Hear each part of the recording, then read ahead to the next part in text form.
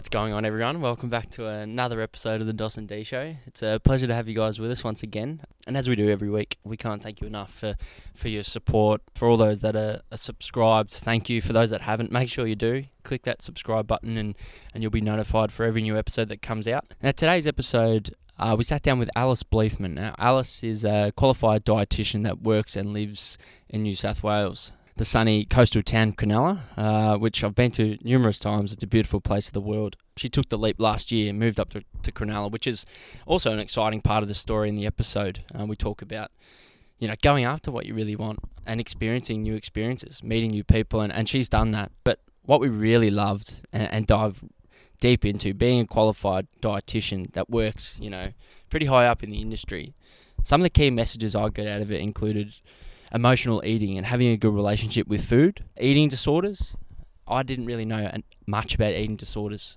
and to hear how many young women struggle with this and what a serious issue it is, but also how many different eating disorders there really are. The effect gut health has on our overall well-being and our mental health. The effect gut health has on our mental health. I didn't really understand that either, and something I really enjoyed learning.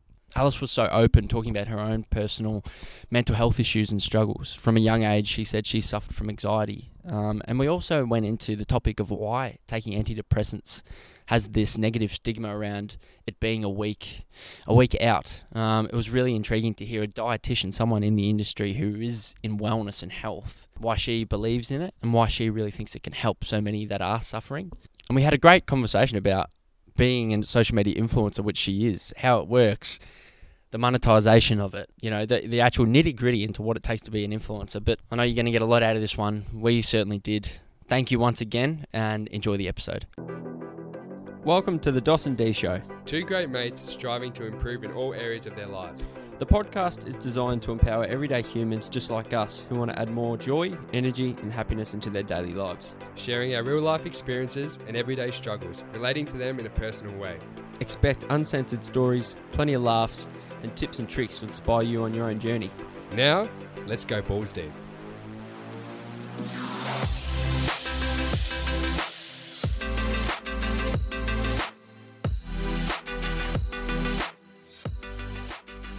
Okay, Dos, we're here again on Zoom. Are you excited?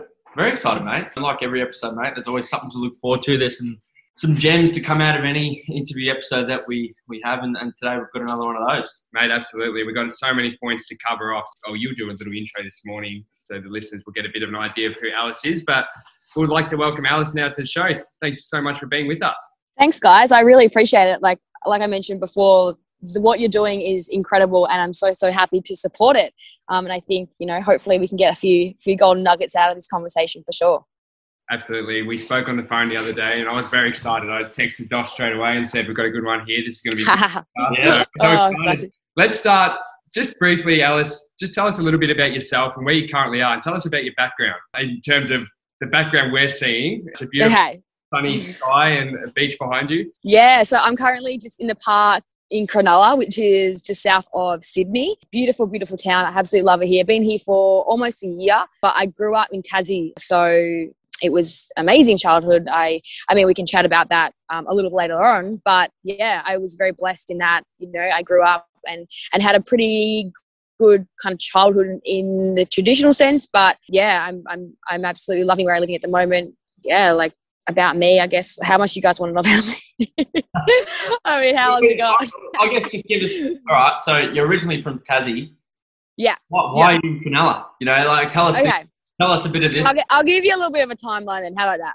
So I grew up in Tassie and went to school there and everything. And then when I finished year 12, I went on a gap year around Europe. So I was going to do medicine, and I decided that I wanted to kind of take a year off. I'd been, really, really busy up until that point, and I needed a bit of just time to relax. And so typical me, I got like a few jobs and just earned some money, and then backpacked around Europe for 4 months, which is absolutely incredible.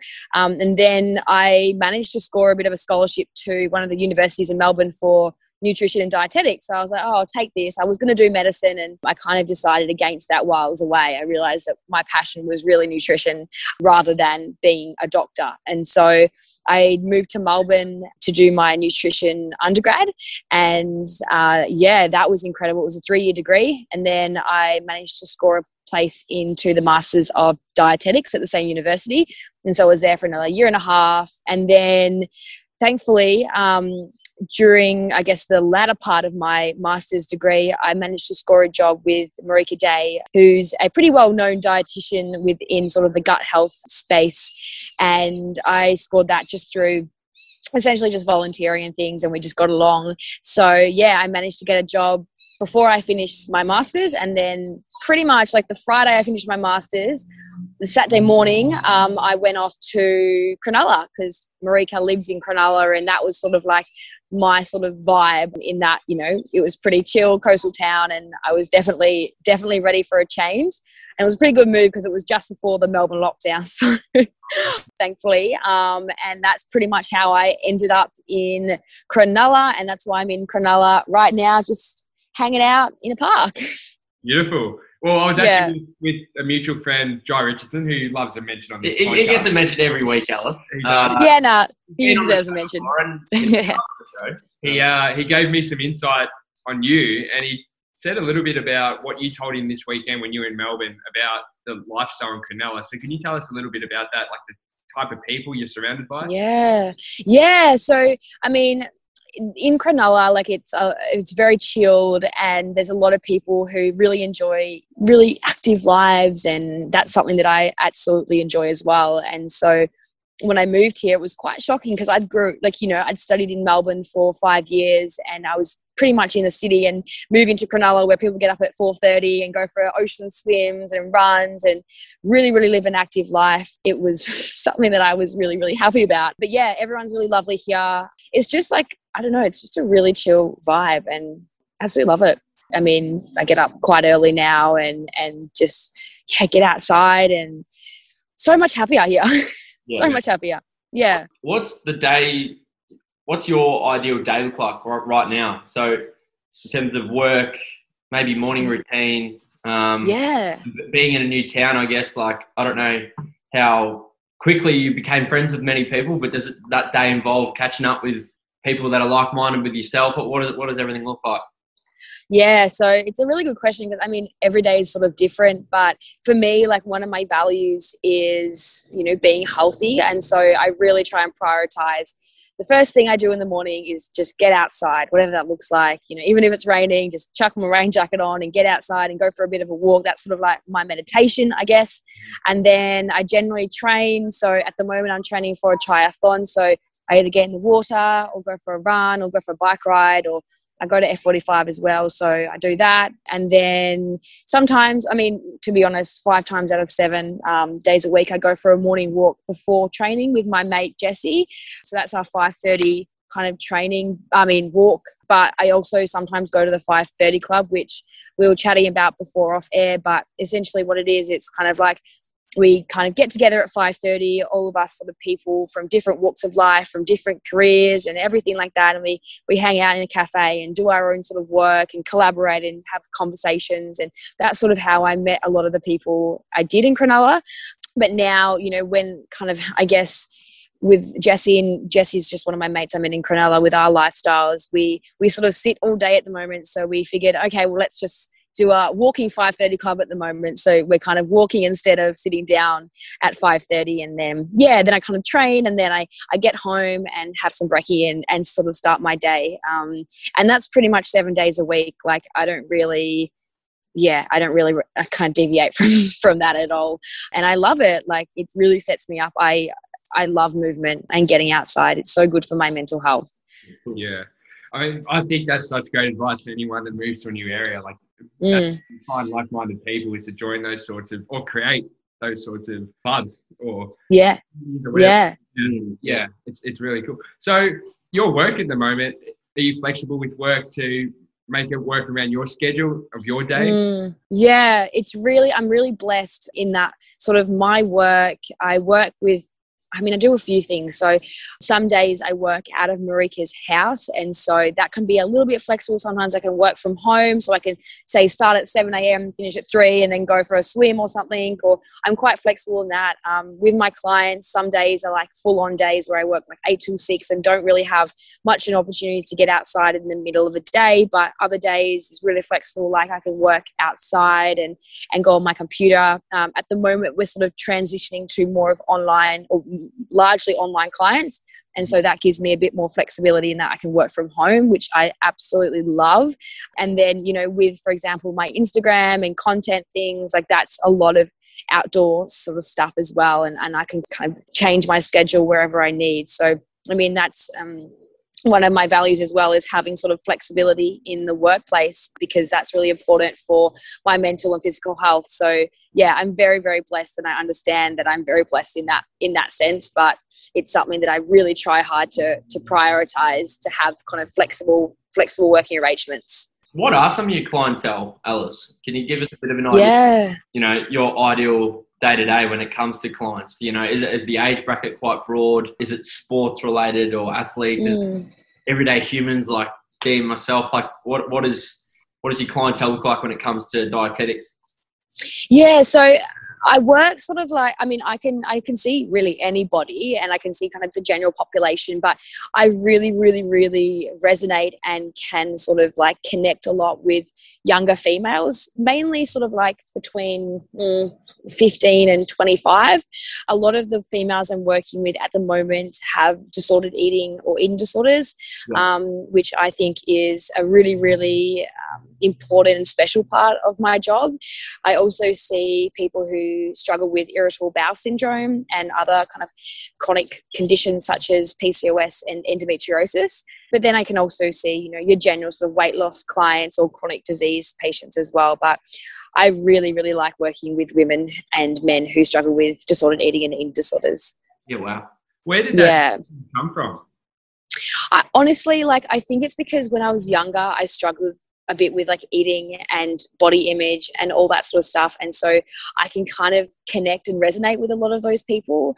I also think that it's a space that unfortunately there's not a lot of empathy in sometimes. And for me, I just love creating a safe space for people to talk. And if I can do that with one of my clients who's struggling with eating disorders, an eating disorder, and if I can kind of act as a bit of a platform or a soundboard for them, then I'm doing my job, and it's really special. I don't and this is probably going down the rabbit hole, but yeah, more about the eating disorder part, because as soon as you said that, I wanted to tap down the leg and go, holy shit, this is a topic now that I think really, as a male, I probably don't know enough about eating disorders, and I've actually spoken to friends that females who've had them or have them, and I haven't known how to react because I don't know what they actually are. Would you be able to maybe explain to us, I'm not saying share a story because obviously, confidentiality with clientele, but can you just give a bit of an idea on what is an eating disorder and how many young women, I guess, maybe have eating disorders? Look, there probably is a statistic out there. I don't know it by heart. That's okay. But I guess there's a lot of people, and particularly women, that's just sort of who eating disorders target is women. But men do struggle with eating disorders as well. And there's sort of a whole heap of eating disorders. A lot of people, when I say eating disorder, they think of just skin and bones and, not eating. But there's so many different types of eating disorders. And to be honest, the main type of eating disorder in Australia is binge eating disorder. So that basically means that you're overeating in sort of episodes or particular time frames, and then oftentimes restricting in other kind of times in the day or period in the week or month. So that's sort of the main type of eating disorder. Then you've got other things like binge purge, where you binge and then you sort of throw up or take laxatives to, counteract that binging or overeating episode. And then you've got just purge, and then you've got sort of things like a bit more exercise, sort of predominant ones where you sort of eat and then you exercise it all off.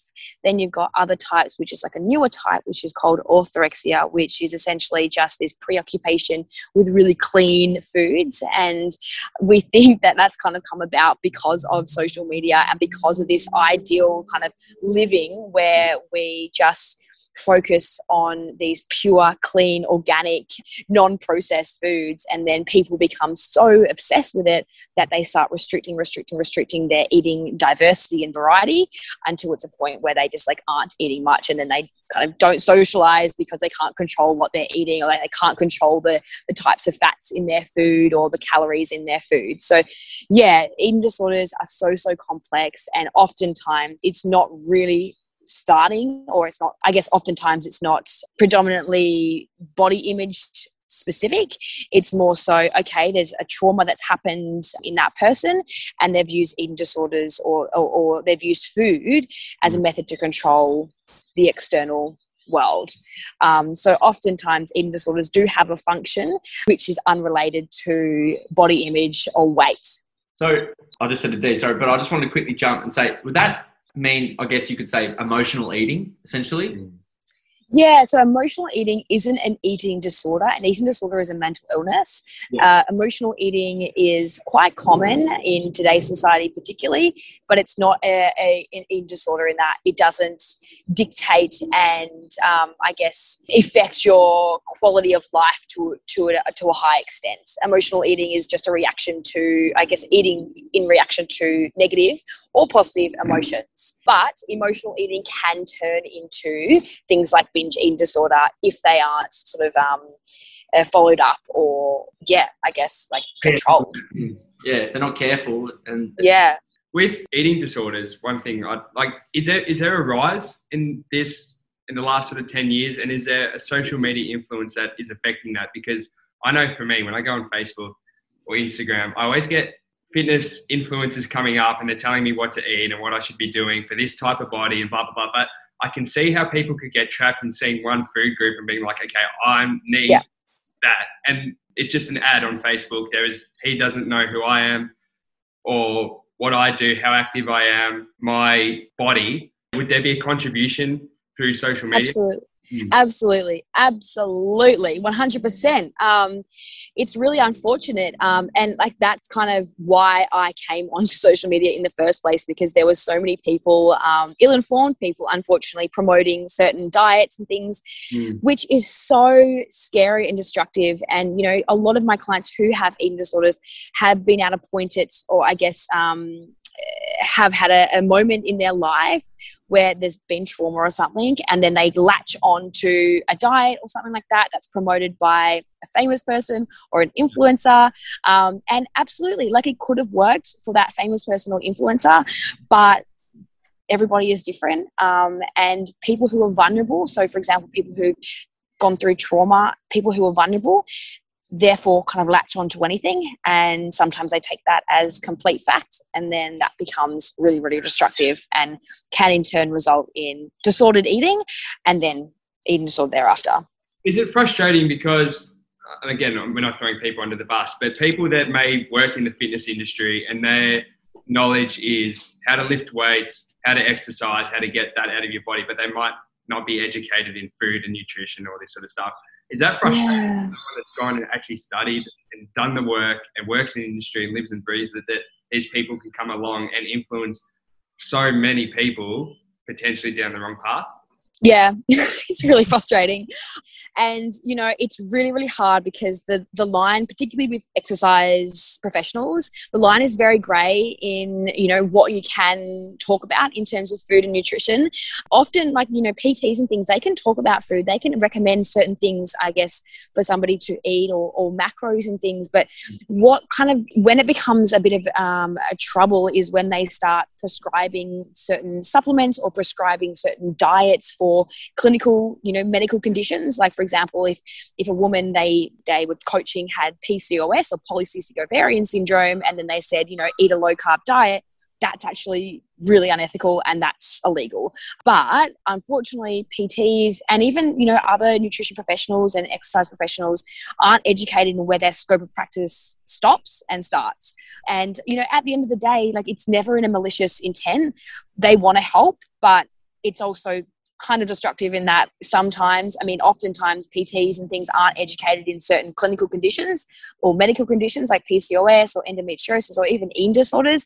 So they don't really understand, what exactly to prescribe. Yeah, so it is really frustrating, but I'm kind of used to it in a way. I want to ask you, you mentioned earlier about, I want to ask you about inflammation in the body. Yeah. Because so many of us, we're all tired, we're all sore, we're all constantly, we're not, for me personally, and I know lots of other people, and I know it's because of the lifestyle we lead and we live, what we eat and what we drink. But the gut health, I've been doing a lot of research around like how, whether it's anxiety, depression, certain illnesses and things that we go to the GP and they go, oh yeah, it's just this, here's some antibiotics or here's some anti-inflammatories. And what I've been reading a lot is a lot of it comes down to our gut health. Am I right or wrong in saying that? Look, and you are right. Like a lot of, there was most diseases start in the gut, right? Like we kind of are getting that from the research. Like often, there is some relationship between gut health and a lot of diseases, particularly inflammatory diseases. But it's tough because we've only just started researching gut health and microbiome and all that sort of stuff. So we can't really say, okay, well, the fact that you've got, this sort of bacteria or you don't have this bacteria results in this disease, because we don't know that. We do know that there is definitely an influence on our gut microbiome and our mental health, particularly. There's a lot of studies that have been done. There's one done at Deakin University several years ago called the SMILES trial. And it essentially just showed that, eating a plant-based or largely plant-based diet can be as effective as antidepressants in people who have chronic, depression. So that is really, really, signifies that there is an influence of, diet on our mental health, but there's a very, very blurred line and we can't necessarily confirm, one way or the other. And I think, from what we do know, to support your gut health, we really need to be eating, a really good nourishing diet and reducing things like processed foods and really, really, high fat foods, particularly in saturated fats and trans fats, and optimizing, our fiber intake and all that sort of stuff. So really at the end of the day, regardless of the research, the same outcome kind of is just eat a really, really balanced diet, reduce stress, reduce alcohol, reduce smoking, all that sort of stuff that we all know what to do. Well, you've basically just answered my next question, but I was just going to say, for the everyday person who isn't under the influence of any disease, they work normal hours every day, they maybe exercise a bit, they've got a good social circle. What is a well-balanced diet? Like, I wouldn't say lifestyle, but what is a well-balanced diet? What should we be aiming for? Yeah, and it's a really good question, and everybody is very, very different. But as a guideline or a bit of a general rule, we really want to be prioritizing, your plant-based foods. So that basically means everything that grows in the soil or is not an animal-based product. So, your vegetables, your fruits, your nuts, your seeds, your legumes, all that sort of stuff. And the reason why that's really beneficial is it's really, really high in vitamins and minerals and really, really high in fiber. And fiber is one thing that can be really, really, really supportive for our gut health.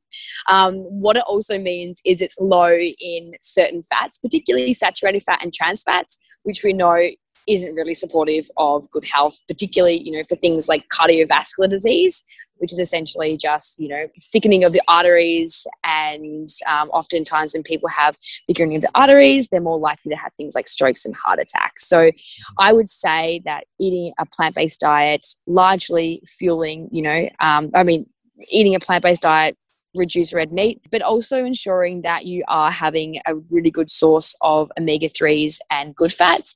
And people can get those good fats from oily fish, particularly, and olive oil. So if you kind of think of it like you're eating a Mediterranean style of diet, we know that that's probably the best for the majority of the population. Sure. Look, it's already such great information. Yeah. I was just thinking, man, I know you're very passionate about mental health and anxiety, and we'll dive into that a little bit later. But just sort of while we're still on diet, I want to do a little bit of a crossover. So you mentioned on the phone that you're very supportive of people that might be going to an event or something where they can have a cheat meal. I don't know. There's a birthday party on a Saturday night. Yeah. They can go to that birthday party, and because I've always said this too, Alice, and food, to me, food is almost an event. essentially. You know, so if I've got a birthday party on a Saturday night and it's been in the calendar for the month, yeah, I'm doing an 8-week challenge, but why can't I have a couple of sausage rolls from the platter that's gone round? But I'm standing around with everyone going, nah, I can't. Is that what you're meaning? Yeah, but also like from that, like eating, I know people say, you know, you shouldn't eat to make yourself feel better necessarily, but where's that crossover between you're having a bad day or you're struggling mentally or whatever? Where's that crossover lie between comfort food or something like, and how much can we intake? That's a really, really good question. And I guess when it comes to eating, you know, eating is really important for fueling ourselves, but that's not the only reason why we eat, right? We eat for special occasions. We eat when we're sad. We eat when we're happy. We eat for religious purposes. We eat for traditions, all that sort of stuff. And I guess that's where some people kind of get a bit confused because like I'm going to go to a birthday party and eat the cake. And just because the cake isn't necessarily, you know, full of vitamins and minerals doesn't mean that I can't have it. And we've got to remember that like at the end of the day, having a piece of cake isn't going to derail anything. I guess when it comes to sort of eating for your emotions and eating for comfort, what I really like to kind of question is, okay, it's absolutely fine to eat for comfort. Absolutely. If you had a shitty day, have some chocolate, have some ice cream. If you've just broken up with your boyfriend or your girlfriend or whatever, like it's so fine to go out and have some ice cream with your friends or whatever. But the issue lies is when we're relying on food and we're relying on it only to comfort our emotions. So for example, every time we're upset, we're turning to food. Every time we're happy, we're turning to food. That's when it becomes really destructive because we don't have any other outlets that can help us feel better. Love that. Love that. Before we jump into, I guess, I know you were probably meaning the mental health stuff, Dee, but I want to hear your thought around what are your thoughts on fad diets? Like, for example, I'll share I've been actually fasting for probably like the last 6 to 12 months. Yeah. Is something on that even, like, or other diets like here, you know, the keto diet and whatnot and others. But yeah, what are your thoughts on those? Yeah. I mean, so fasting is different. I'll talk about fasting in a moment, but in terms of, I guess, fad diets, the reason they're they're called fad diets for a reason, like they're a fad and they only work for a minority of cases. And at the end of the day as well, we need to kind of, I guess, look into the reason why you're on a diet in the first place. So let's think about the keto diet. So the keto diet is basically a really, really, really low carbohydrate diet.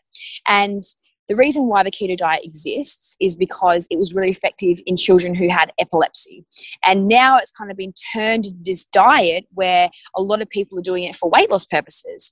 And the reason why it works for weight loss purposes is kind of, firstly, you're essentially reducing a lot of foods. And if you reduce a lot of food, particularly food groups, then oftentimes you're eating in a deficit or you're eating fewer calories than you burn. So of course you're going to lose weight. What it also means is that you're eating far less things like chips, processed foods, hamburgers, pizzas, and oftentimes that means you're eating less calories. Yeah. It also, what happens is on a keto diet, because you're eating fewer carbohydrates, you're not storing as much water because carbohydrates in the body are stored as glycogen. And what that means is they're stored as kind of one molecule of carbohydrate and one molecule of water. And so when you've used up all your glycogen stores, or when you're not eating carbs and your body burns the glycogen for carbohydrate or for energy, your body loses water as well because it's breaking down the glycogen. So you weigh out the water. What's water? Water is weight. And so oftentimes when people are on a ketogenic diet, they lose weight really, really quickly. That's, yes, it could be a bit of body fat and it could be muscle and things like that, but it's also a lot of water. And so that's why people find when they start eating carbohydrates again after being on a keto diet, they gain weight really quickly. It's not necessarily the fat they're gaining, it's just the water because the glycogen stores are kind of storing up again and building up again from that depletion. But in terms of, I guess, fasting is a sort of very controversial topic and it does actually help some people. So the reason why it may help... I'm a bit worried now. So the reason why it helps some people is basically, I mean, depending on the regimen or the regime of fasting that you're doing, you're essentially just cutting the window at which you're eating. And oftentimes when you reduce the eating window, you reduce the number of calories you're eating per day. Therefore, you are in a deficit. Therefore, you're more likely to lose weight. With fasting as well, there's some sort of evidence that it helps people who have insulin resistance, and also may help people who, for example, are overweight, because you're losing more weight than if you were not fasting or eating in that, I guess, 16-hour period rather than an 8-hour period. There are sort of a lot of contraindications for people fasting. So, for example, if you've got an eating disorder, if you're pregnant or lactating, so like you're breastfeeding and things like that, they're kind of cases where I would definitely not suggest fasting. Yeah. One sort of case, I guess, that I feel may benefit with fasting as well is for people who struggle with kind of figuring out their hunger fullness cues.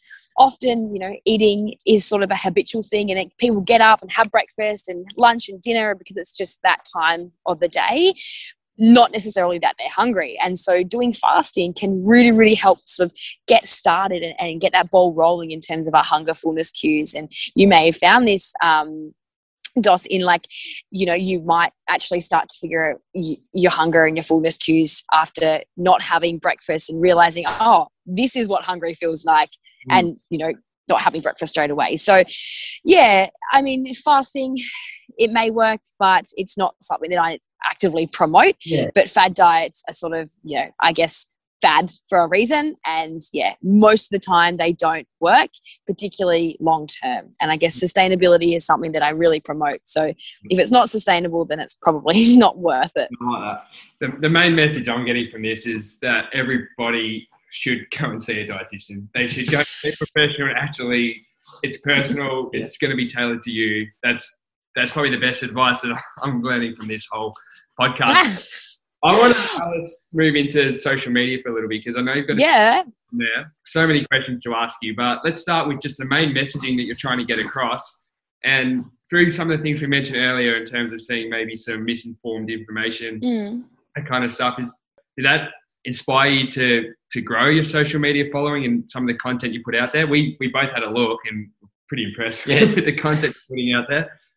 Oh, thank you, guys. No, absolutely. So, I mean, when I was in uni, that's when I started my Instagram.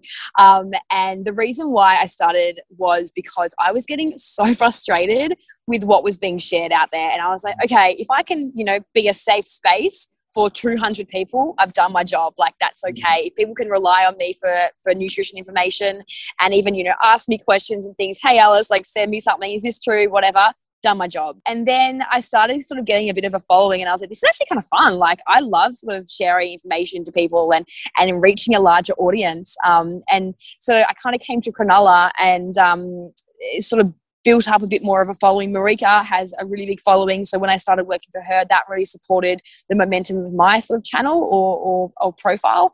And then, I kind of used a bit of strategy that one of my friends, Rachel, sort of taught me in that, consistency and all that sort of stuff with uploading.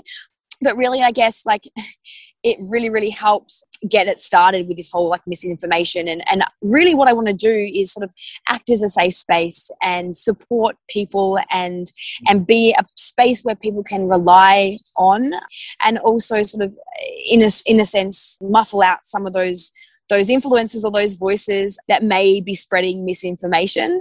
Obviously, and I will touch on this a bit later, is I'm really, really passionate about mental health as well. So providing, a space where I can talk about that, that's really something that I'm passionate about as well.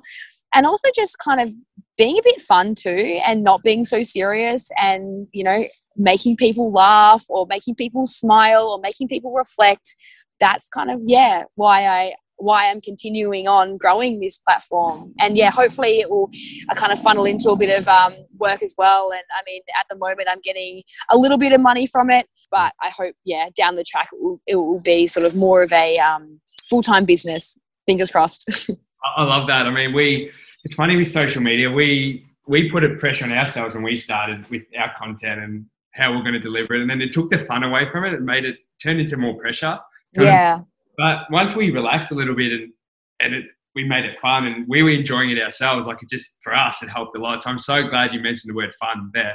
So tell us a little bit more about your work on social media. You just said you're making a little bit of money from it, but what is that? Is that so you get product endorsements or people come to you, and where do you lie with the ethics on that? Because I know there's a bit of a grey area there for a lot of people. Yeah, it's another world, honestly. Like, social media is crazy. Like, the amount of, I guess, exposure you can get, and even like money and things people get on social media is out of this world. Like, obviously not me, because I don't really have a huge following, but yeah, it's pretty scary. But with my sort of brand work and things, I work with several brands, and what that means is, for example, like, I had a campaign with Rebel Sports a while ago, and so they paid me a bit of money to, I guess, get the clothes. Or I went to Rebel Sports, got a certain number of, $100 or it was like $500 or something to get whatever I wanted from Rebel Sports, and then take some content and then get paid to like post it on my social media. I'm currently working with another protein brand, INC Nutrition, which is available at Chemist Warehouse. And yeah, so what I do is like sort of, it's a 3-month contract. So I have certain things I need to post within each month, and then take the content, send it to them for approval, and then I post it on my social media through, Reels or IGTVs or grids, or stories or whatever. And that's kind of how it works. So it's super, super cool. And then also sort of the indirect or secondary sort of income is from, private clients contacting me and me, taking them on as clients. So that's another thing that I sort of use social media for as well, is sort of connecting with clients or future clients. But yeah, super, super fun. Love it. And it's really, really helped with so many facets of my professional life. So you've touched on, like, firstly, well done, because that's awesome. You've monetized, you've taken social media on, and so many people are doing this thing now as well. And I think a lot of people in the generations before us don't understand it. Yeah, no. I gotta know if your parents still understand it. Probably my parents don't. Like, people are getting paid to post photos on Instagram, but you've talked about the good, and there's so many goods when it comes to social media. But I'd love you to share your thoughts on some of the bads. Like, and you mentioned body image earlier, and we're both massive on body image as well. And that's one reason why we wanted to get you on too, based around diet and nutrition. But what is your take on social media from a body image perspective? I'd love to hear it. Yeah, great question. Yeah, it's really tough because I think it's getting better. Like, don't get me wrong, it's definitely getting better in that influencers are sort of understanding, or even people understanding that Instagram is a massive highlight reel. And as much as, for example, I want to show my whole entire life, like, it's just not possible. And I do capture majority of highlights, and that's completely just natural.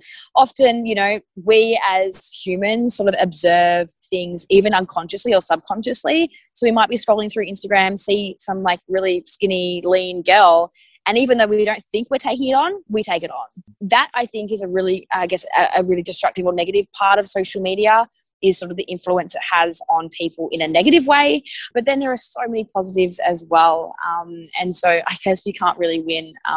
From my own, I guess, perspective, for me, in terms of the negatives for social media, is this boundaries sort of thing. And I've had to put in a lot of boundaries myself because, a year ago, social media was just a bit of fun, and it was nothing to do with business. But now it's more of a business thing, and I'm getting paid for it. And that means, I shouldn't be checking my Instagram at 4:30 in the morning when I wake up, because that means I'm working, and that's not good for my mental health. So I've had to really, really set boundaries in place, and even boundaries with responding to, message requests and stuff. I have a certain day and a certain time that I respond to it. And outside of that, I just don't respond, because I don't have the time and the mental capacity or the emotional capacity to respond to messages 24/7. Sure.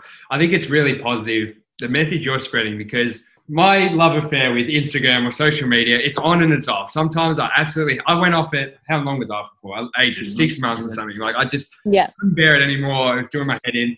And one of the issues I used to have with like influencers is that a lot of them were probably good looking, wealthy people, and they weren't really spreading any other message. They were just showing vlogs of their life, and they were living an unrealistic lifestyle. And okay, now they're in Italy and they're shopping, and now they're in Las Vegas and they're doing this. And then I used to get frustrated with my sisters, and I'm like, why are you watching this, and why?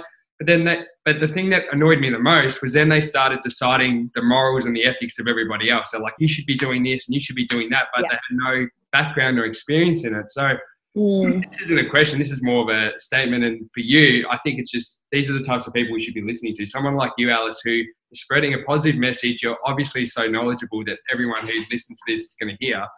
And yeah, I'm just saying, I just think it's a great thing you're doing. And my perspective now is much better on influencers. I just wanted to say that. That's lovely. And yeah, I mean, that's really lovely. I really appreciate that. I guess, you know, at the end of the day, like, people are doing the best they can. And unfortunately, you know, because influencers aren't really educated in some aspects, they aren't able to really discern or decipher whether what they're doing is wrong or right. And because there's a lot of money in the mix as well, sometimes the lines are a bit blurred. But yeah, thank you so much. I really appreciate that feedback. No, that's okay. Should we, if you're open to it, Alice, maybe we jump into the mental health aspect of things? Yeah. Would you maybe be open to sharing, I guess, well, you said it earlier, you would be, but, you know, just your thoughts and your own experiences when it's come to whether it's mental illness, anxiety, you know. Absolutely. Your take and maybe experience on that. Yeah, for sure. I'm more than happy to share my kind of experience. But really, like, as a kid, I was always an anxious kid. Like, mum and dad would say it, like, I was just always, you know, I couldn't even get in the car without knowing exactly where we're going. So I was always a very highly strung, highly anxious kid. And then, you know, growing up, there was several events that happened in my life, particularly in terms of my family, that sort of triggered a lot of anxiety, or I guess escalation of anxiety. And then that kind of turned into secondary depression. And I used certain things, like I used food as a way to control.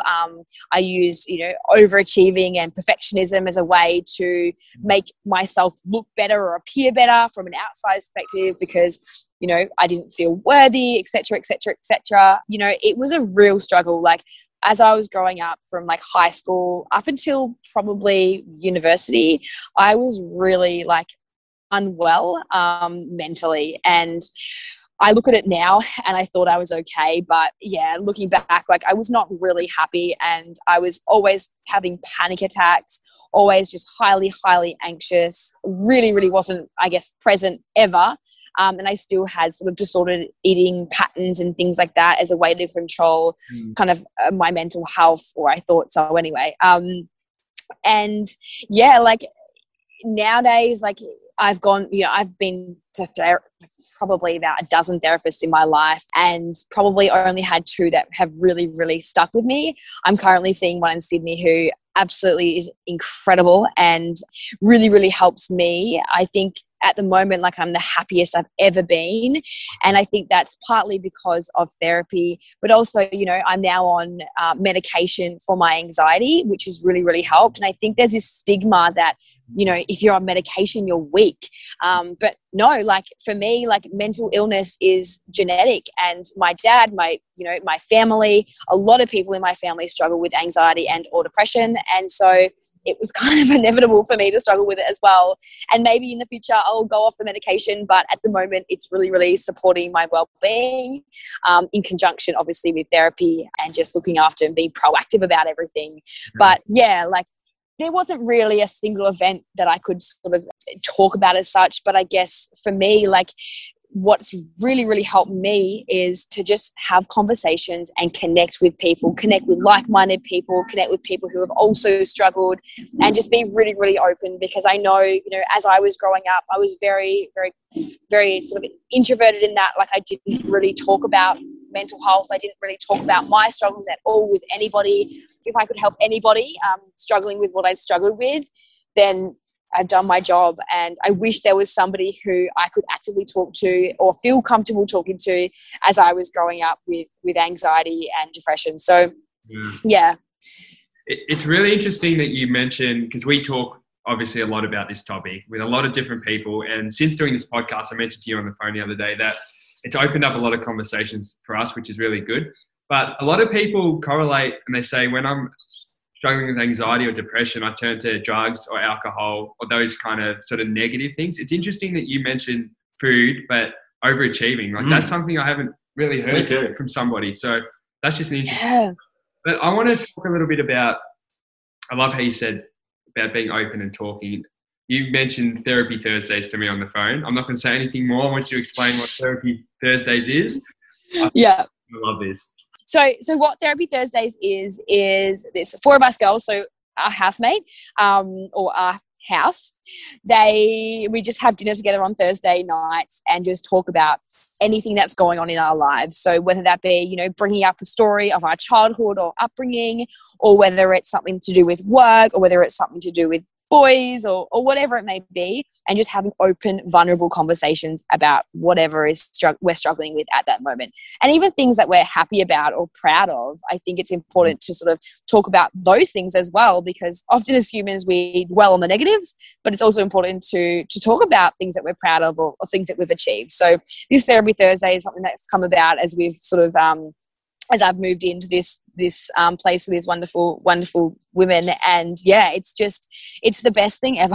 It's so good. And I think everyone should have Therapy Thursdays. Maybe I'll trademark it.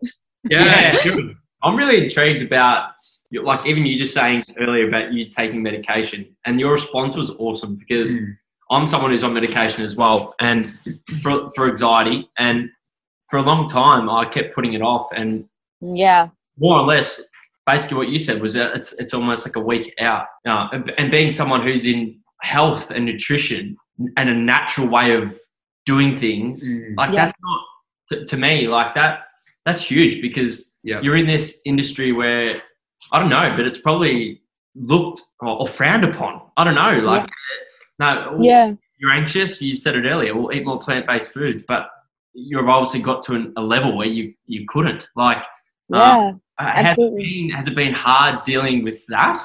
Yeah, I mean, I put off medication for 8 years. Like, I was so anti it. I was like, no, I don't need it. Like, I'm not that sick, or I'm not that anxious or depressed, or I can heal it or whatever.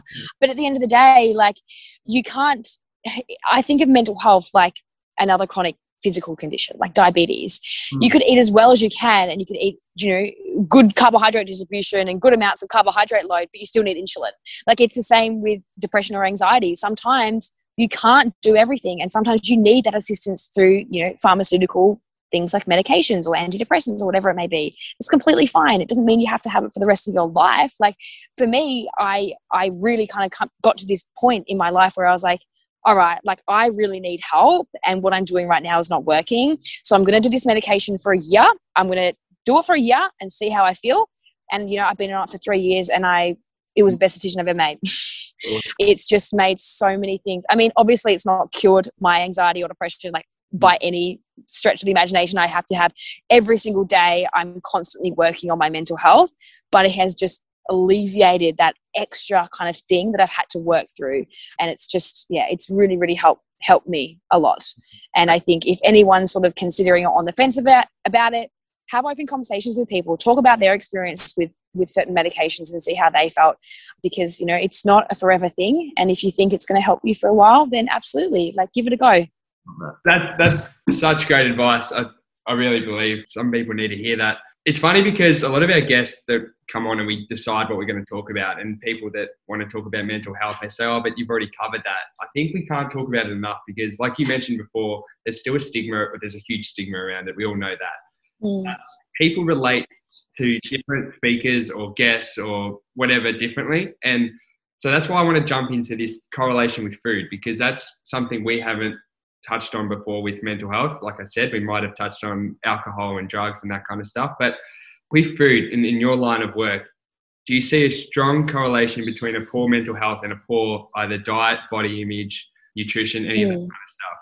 Yeah, absolutely. So, I mean, from my own kind of anecdotal experience and like with clients, absolutely. But even from a research perspective, we know that mental health and diet have a very, very strong link.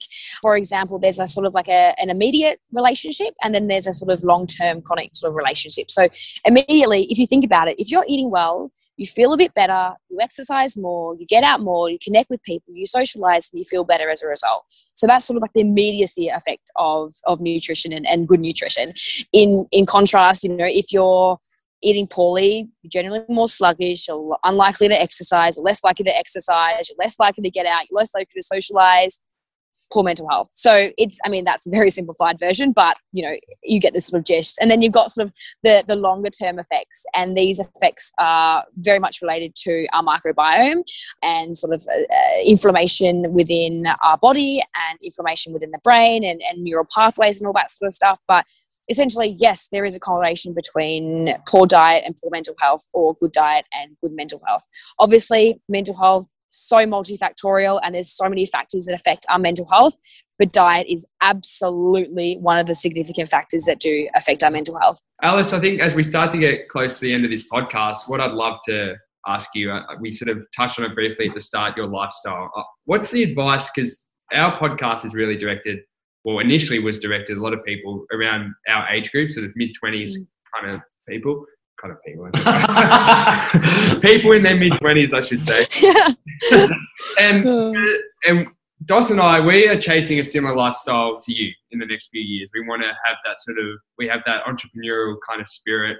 We want to be working our own hours and living for things that make us happy, our friends, our family, and everything we want to achieve. So what's your tip for people that are in that procrastination stage, contemplation that we might be in, that we're sort of looking to step up? I said to Dos on the phone the other day that you're probably that step ahead of us that we want to get to, and I'd just love to hear some advice for that. I have a quote that I live by every single day, and it's fear the fear and do it anyway. We all have reservations. We all have fears. We all have things that we find really scary, but just do it. Like, what have you got to lose, honestly? And that's something, moving to Cronulla, like I didn't know one person when I moved here, not one. And I moved in the middle of a pandemic straight after uni. Like, that was scary for me.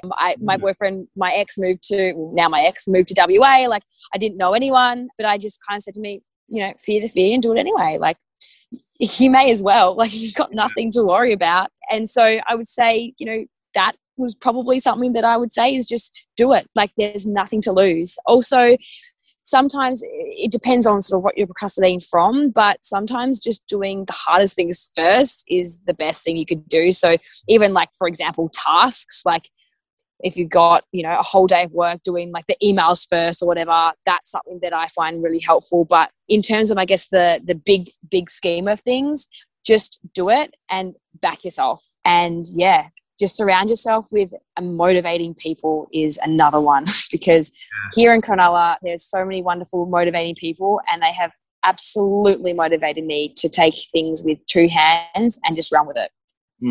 I love that. Yeah, for sure. Oh, well, yeah. Well, what is next, Alice? Like, yourself having your own business, or is it? What is the impact that you want to have? Where in the world do you want to live as well? Could be anywhere at this stage. Oh, you know what? Like, I guess, where do I want to live? I have no idea. Near the beach. That's all I ask for. I want to be near the beach. I want to have a dog. I want to have a family. Like, one of my biggest goals in life is to have a family. And so if I have that, then I will be so, so successful in my eyes. In terms of, I guess, business side of things, like, I always wanted to run my own business. That's just who I am. I love the autonomy of it. I love having, I guess, a somewhat control over what I'm doing every single day. And so I don't really know where I'm kind of headed. I have a few ideas. But I just hope that, with this social media thing, it does sort of catch on and it does grow a little bit more, and I can start taking on maybe clients through my own business, working with brands. I've always wanted to be on Sunrise or the Today Show. So, I mean, that's a bit of goal of mine. I don't know if I should have said that out loud, but if anyone's watching who works for the Today Show or Sunrise, email me. But I mean, at the end of the day, like, for me, living a successful life is living in line with my values. And one of my values is health. One of it's happiness. One of it's, balance and family and friends. So if I have all that, then I'm so, so happy. That's awesome. Wow. That's, really good way to end it, I think. Yeah. But before we let you go, Alice, give yourself a little shout out for people who are on social media. What's the best way to contact you or see what you're up to? Yeah, so probably Instagram at the moment. My Instagram is just Alice Bleathman _dietitian. That's kind of where I share most of the stuff. I've just recently started YouTube, randomly enough, which is a bit of fun. And so that's just my name, Alice Bleathman. And then, if you want to get in contact or email me for anything, it's just like alicebleathman@gmail.com. So, Awesome. We'll be in the show notes anyway. Yeah, exactly. Amazing. Thank you so much, Alice. We just want to acknowledge you for what you're doing and spreading the message of health, wellness, and just happiness. Like that ending, I love that. Like, sure. I think aligning with your own personal values, it's so important. And we're all in this rat race, and we're all constantly we're probably living in reactive mode, and we don't really live by. Yeah. So yeah, I just want to acknowledge you for doing that. Yeah. Oh, thank you. I agree with what you just said. Like, we are living in a reactive mode sometimes. We're not really in the present, and it's difficult. It's sometimes confronting not being reactive and being proactive. But like, it is so important to just live your life, and life is for living. Like, it's not for always hustling. It's not for being stressed. It's not for being the busiest. It's not for being the most tired. Like, we're so lucky. We're so blessed, and I don't know. I could go on for days about this. We can't thank you enough, Alice. I mean, short notice. We spoke on the phone only 2 days ago and only connected 3 days ago. So big shout out to Katie and Jai Richardson. They absolute legends. They were our show managers behind the scenes. PAs. So much to those two, but Thanks again, Alice. My pleasure.